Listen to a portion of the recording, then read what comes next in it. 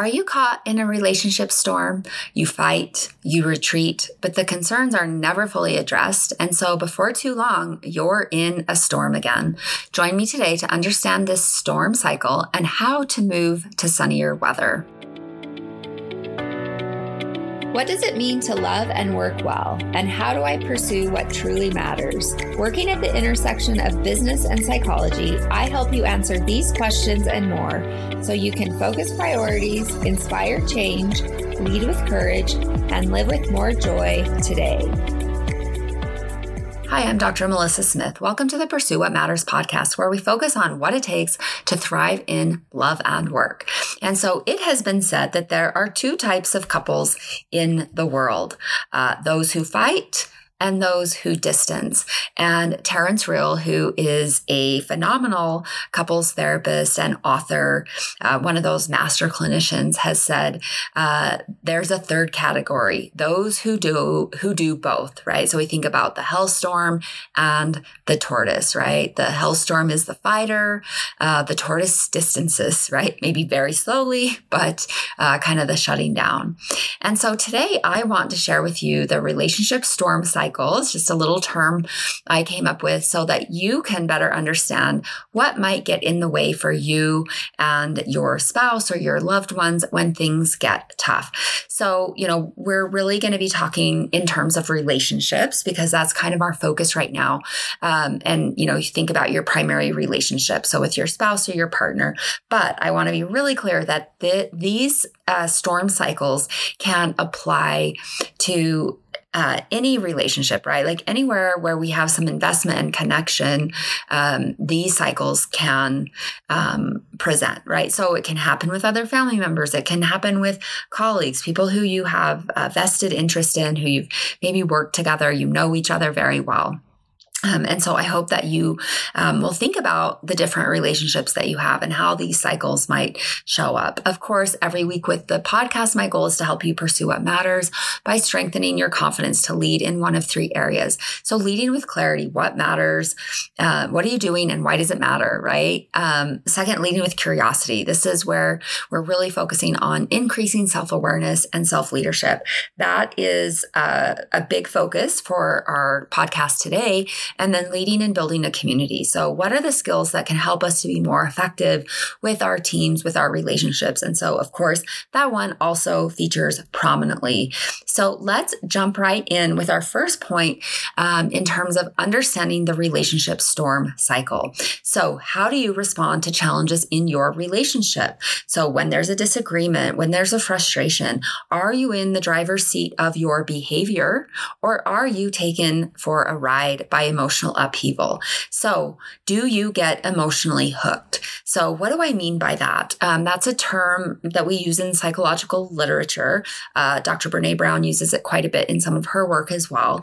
But let's think about something your partner says sets you off, whether it's a past grudge, a core belief, a past difficulty, right? So your partner may say something, maybe there's a side eye, maybe there's inattention, whatever the behavior is, it sets you off. You get emotionally hooked. And perhaps that brings up a past grudge, a core belief, a past difficulty.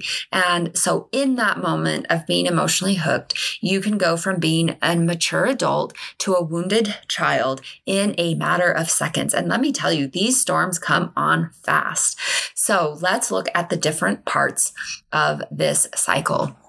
So the first part of the cycle is, of course, the storm. So this is an interaction that goes off the rails. Maybe it's a fight. Maybe it's an argument. Reactions may include exploding, shutting down, blaming, stonewalling, leaving, lashing out, right? So think about a storm. There's a lot going on. There's lightning, there's thunder, and it can be pretty intense. So let's also consider how you're relating to your partner during this storm. So maybe you forget that you love this person.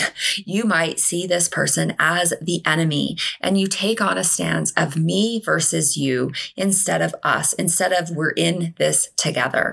And so what's happening during this storm? So first and foremost, we're having a huge stress response, right? So think about that fight or flight response. And what happens with a stress response is that our higher order functioning goes out the window, right? We move into survival mode. And so the higher order functioning of perspective, reasoning, relatedness, they all fly the coop when this storm happens, when we get emotionally hooked. And so because this higher order functioning departs the scene, there's a lack of soothing connection between the prefrontal cortex and the subcortical system, right? So prefrontal cortex is the house of higher order functioning, right? So executive functioning. And the subcortical system is really that physiological response. It's that fear response. It's that stress response. And so because we lose that soothing connection between prefrontal cortex and the subcortical system, we lose the pause between what we feel and what we do. And so we move into automatic reactions rather than being able to slow down, to pause, to be able to say, wait, I still love this person. And wait, even though I'm really upset, it's not the end of the world.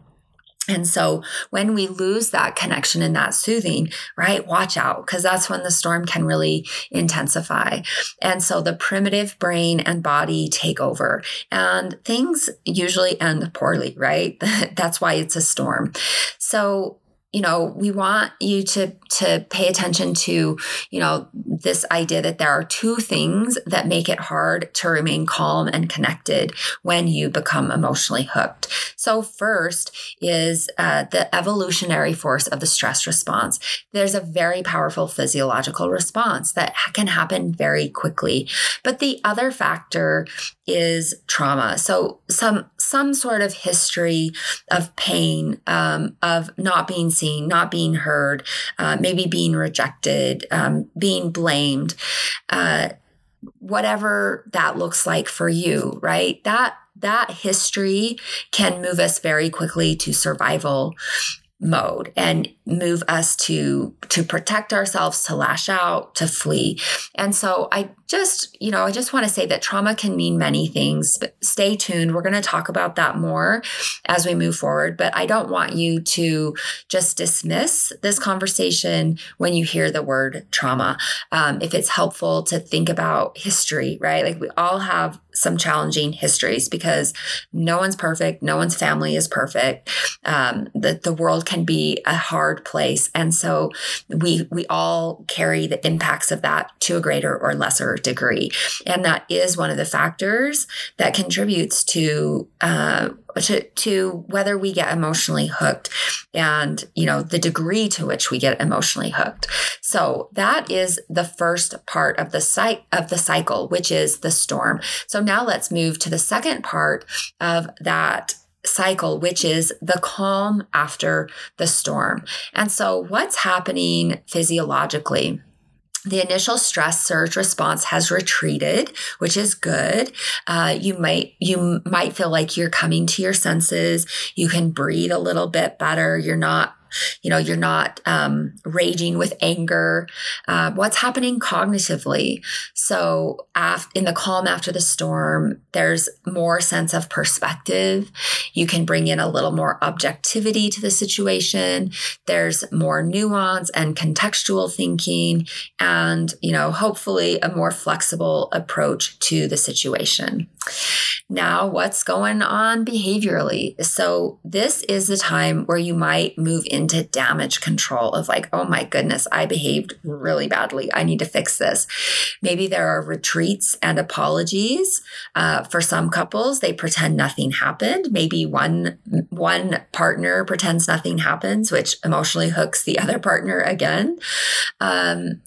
And the other thing that can happen is we move on without addressing the concern or the hurt of the interaction. And so those are some predictable behavioral responses. And then let's take a look at what's happening emotionally, right, in the calm after the storm. So there can be a lot of shame and guilt.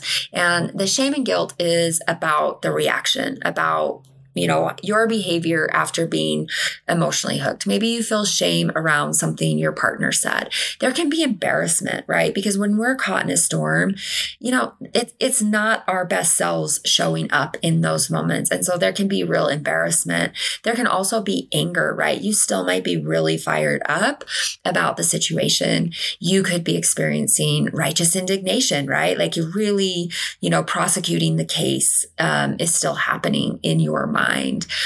You might also have fear of admitting your part, due to fear that your spouse will hold it over your head, right? And so even though you can recognize like you didn't behave very well and that you probably need to apologize, you might resist apology due to, the fear of how your partner might use that against you, or you might resist that apology due to shame. So if I admit that I'm wrong, then I'm gonna sink down into a shame sinkhole, right? Where you move to a place of I'm a horrible person, you get caught in some of those negative core beliefs. And so there's a lot happening during the calm after the storm, right? At the surface, things are smoother, quieter, right? The clouds have passed.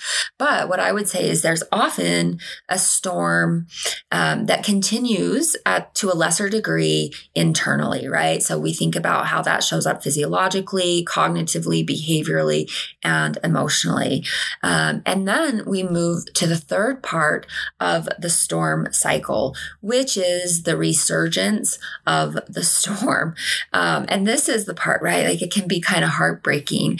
But what's true is that if we have not found a way to do things differently, the storm will always come again. And here's the other thing. Sometimes the storm will come again, even when we're using our practice skills, we're doing the best we can to not get emotionally hooked, because life happens, challenges happen, no one's perfect.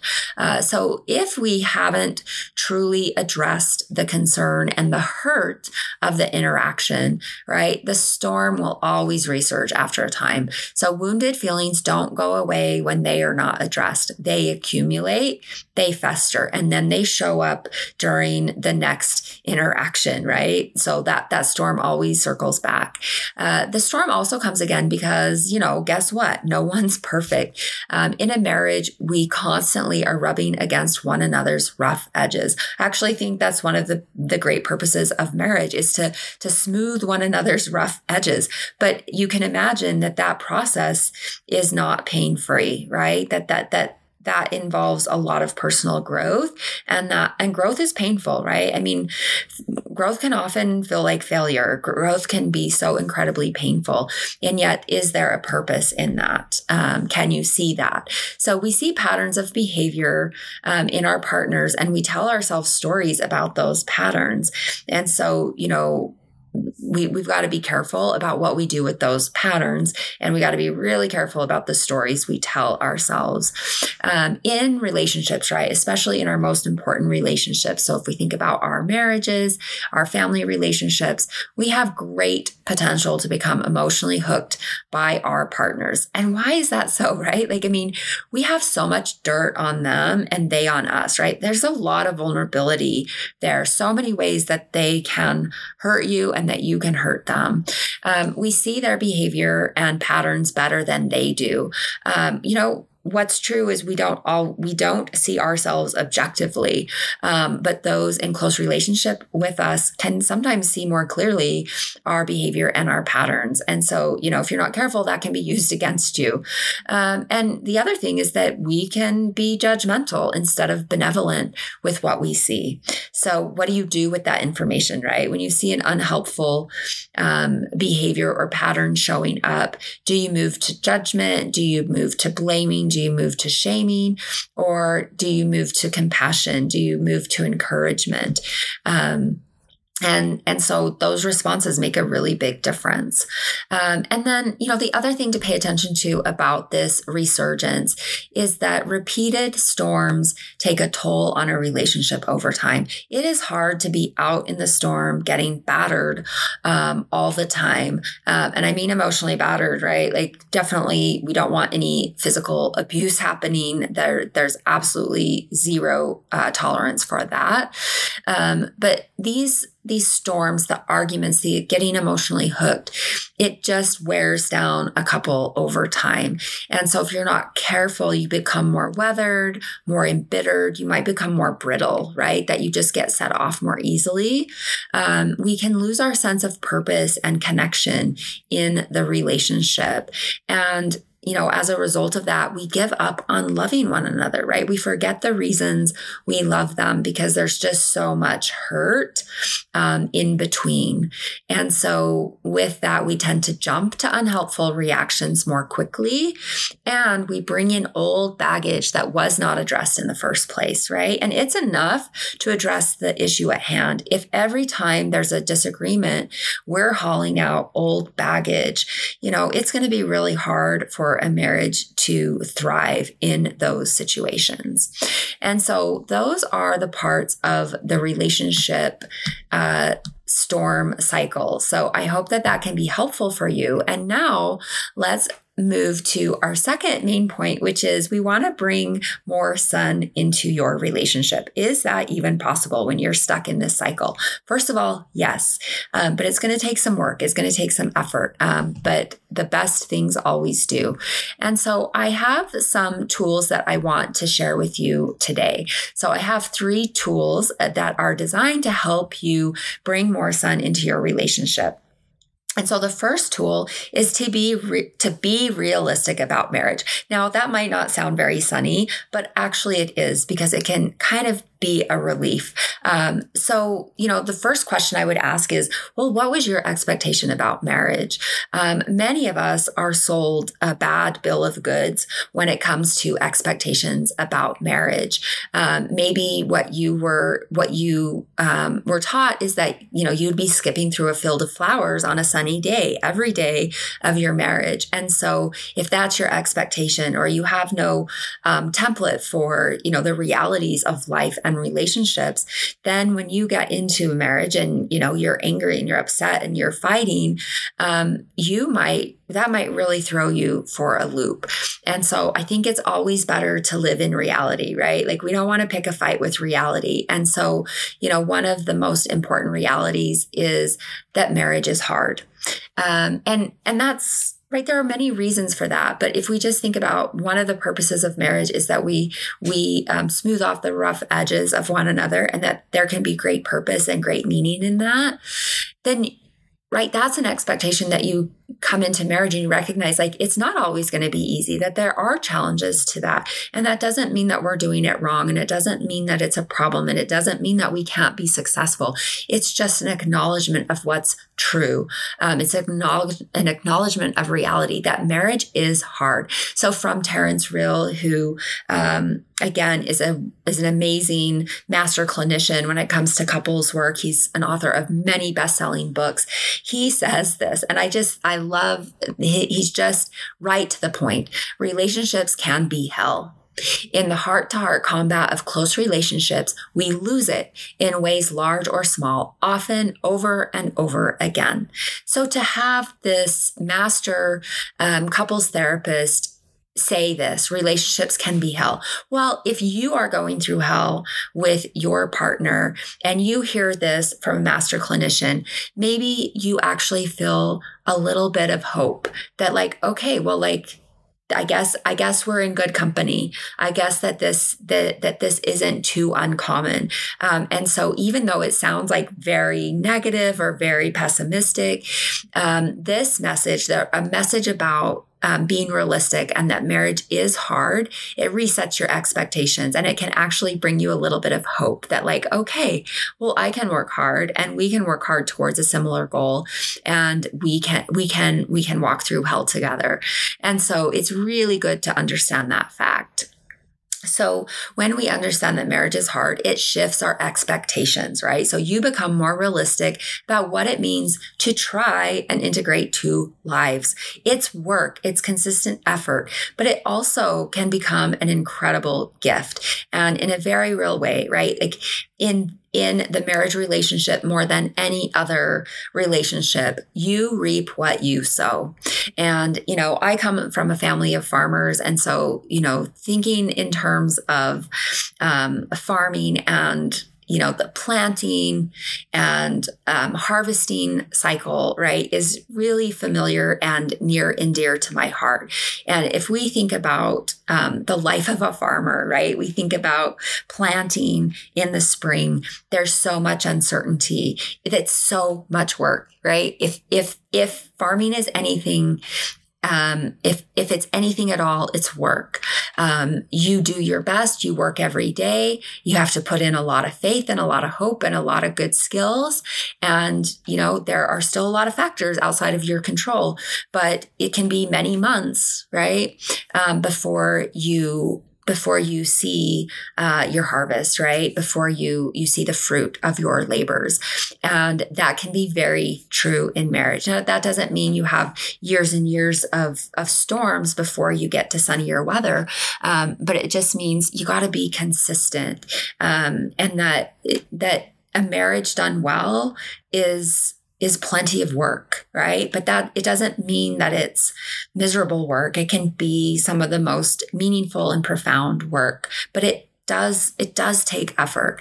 And so, understanding that marriage is hard can shift your expectation, but it also shifts your willingness. So you become more willing to work to make your marriage good, right? You don't assume that like, oh my goodness, I've just discovered my partner's not perfect, I'm out, right? Like you have more willingness to stick with it.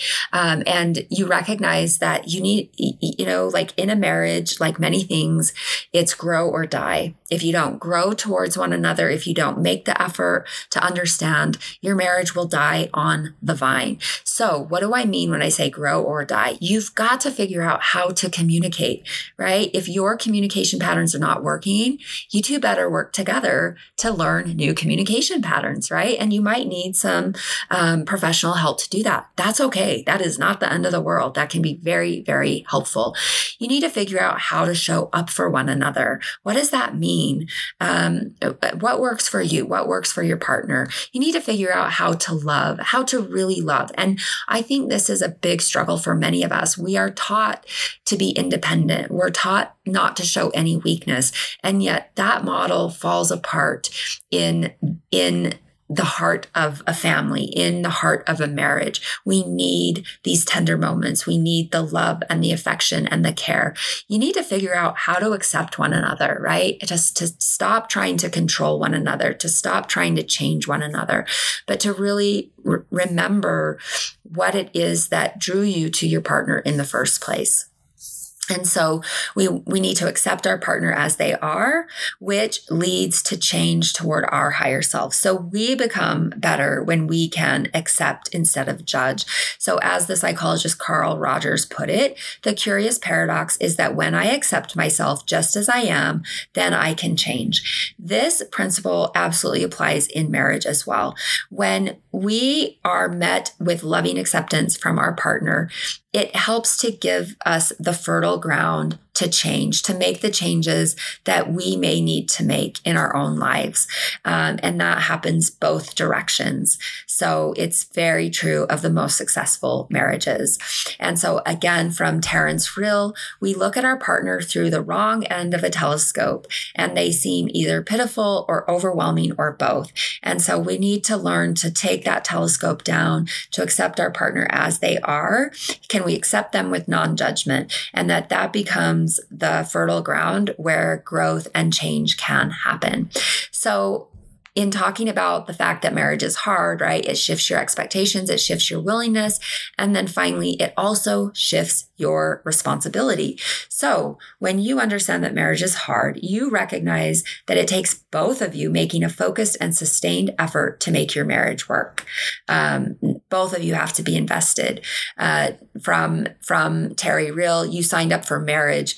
This is what often people often say, right? Like, that you signed up for marriage, not a lifelong self-improvement course.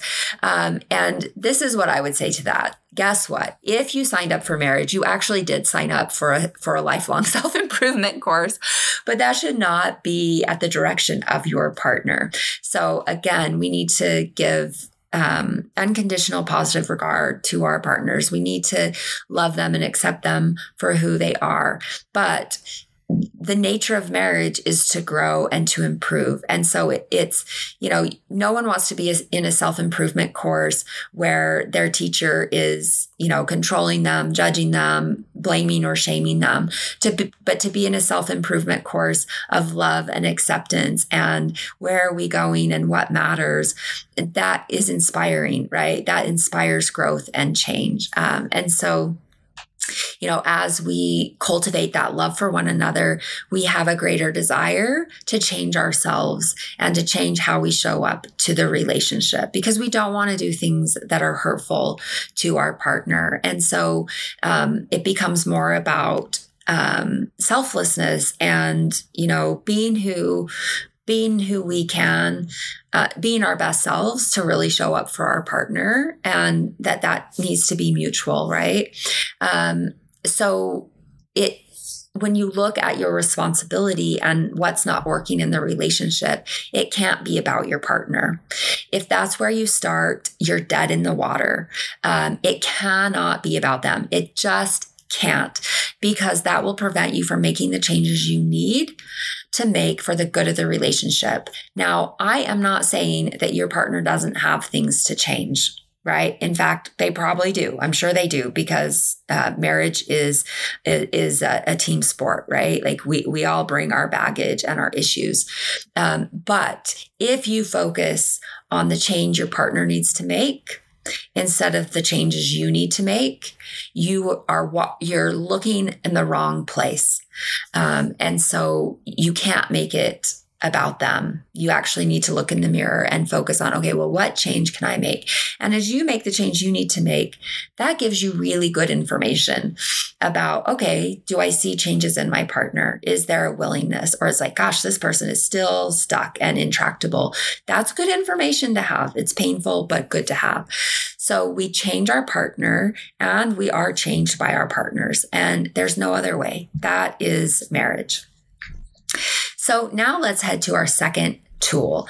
Do your own work first and always. So that is a Ram Dass quote. And I just love that idea that we always need to be doing our own work first and always. So first is we need to reconnect to ourselves first. So your feelings, your needs and desires. Do you understand what you need? Do you understand what's working for you in your life? What's not working for you in your life? One of the dynamics that can often happen is you can have a partner that's very unsatisfied at work for a host of reasons, right? But instead of actually addressing the challenges at work, right, which would maybe require some hard conversations, a change in the job. We just show up grumpy at home. We're just not fun to be around. We're difficult to be around. And so part of doing your own work first and always is really looking at, well, how am I doing in other areas of my life? Right? Well, okay, like I've been avoiding this conversation at work, and I need to have that conversation because, when we have these stressors that we're not addressing, they accumulate, and most of them we carry home with us, and they show up at home through blame, through arguments, through petty disagreements. And so a great relationship starts with your relationship with yourself. So you need to take accountability for your emotions, your stories, and your reactions. So when you get emotionally hooked, you got to take responsibility for that. So are you reacting to your partner? Are you reacting to your stories? Are you reacting to your own history? Take responsibility for that. And then coping skills. You've got to manage your stress reactions.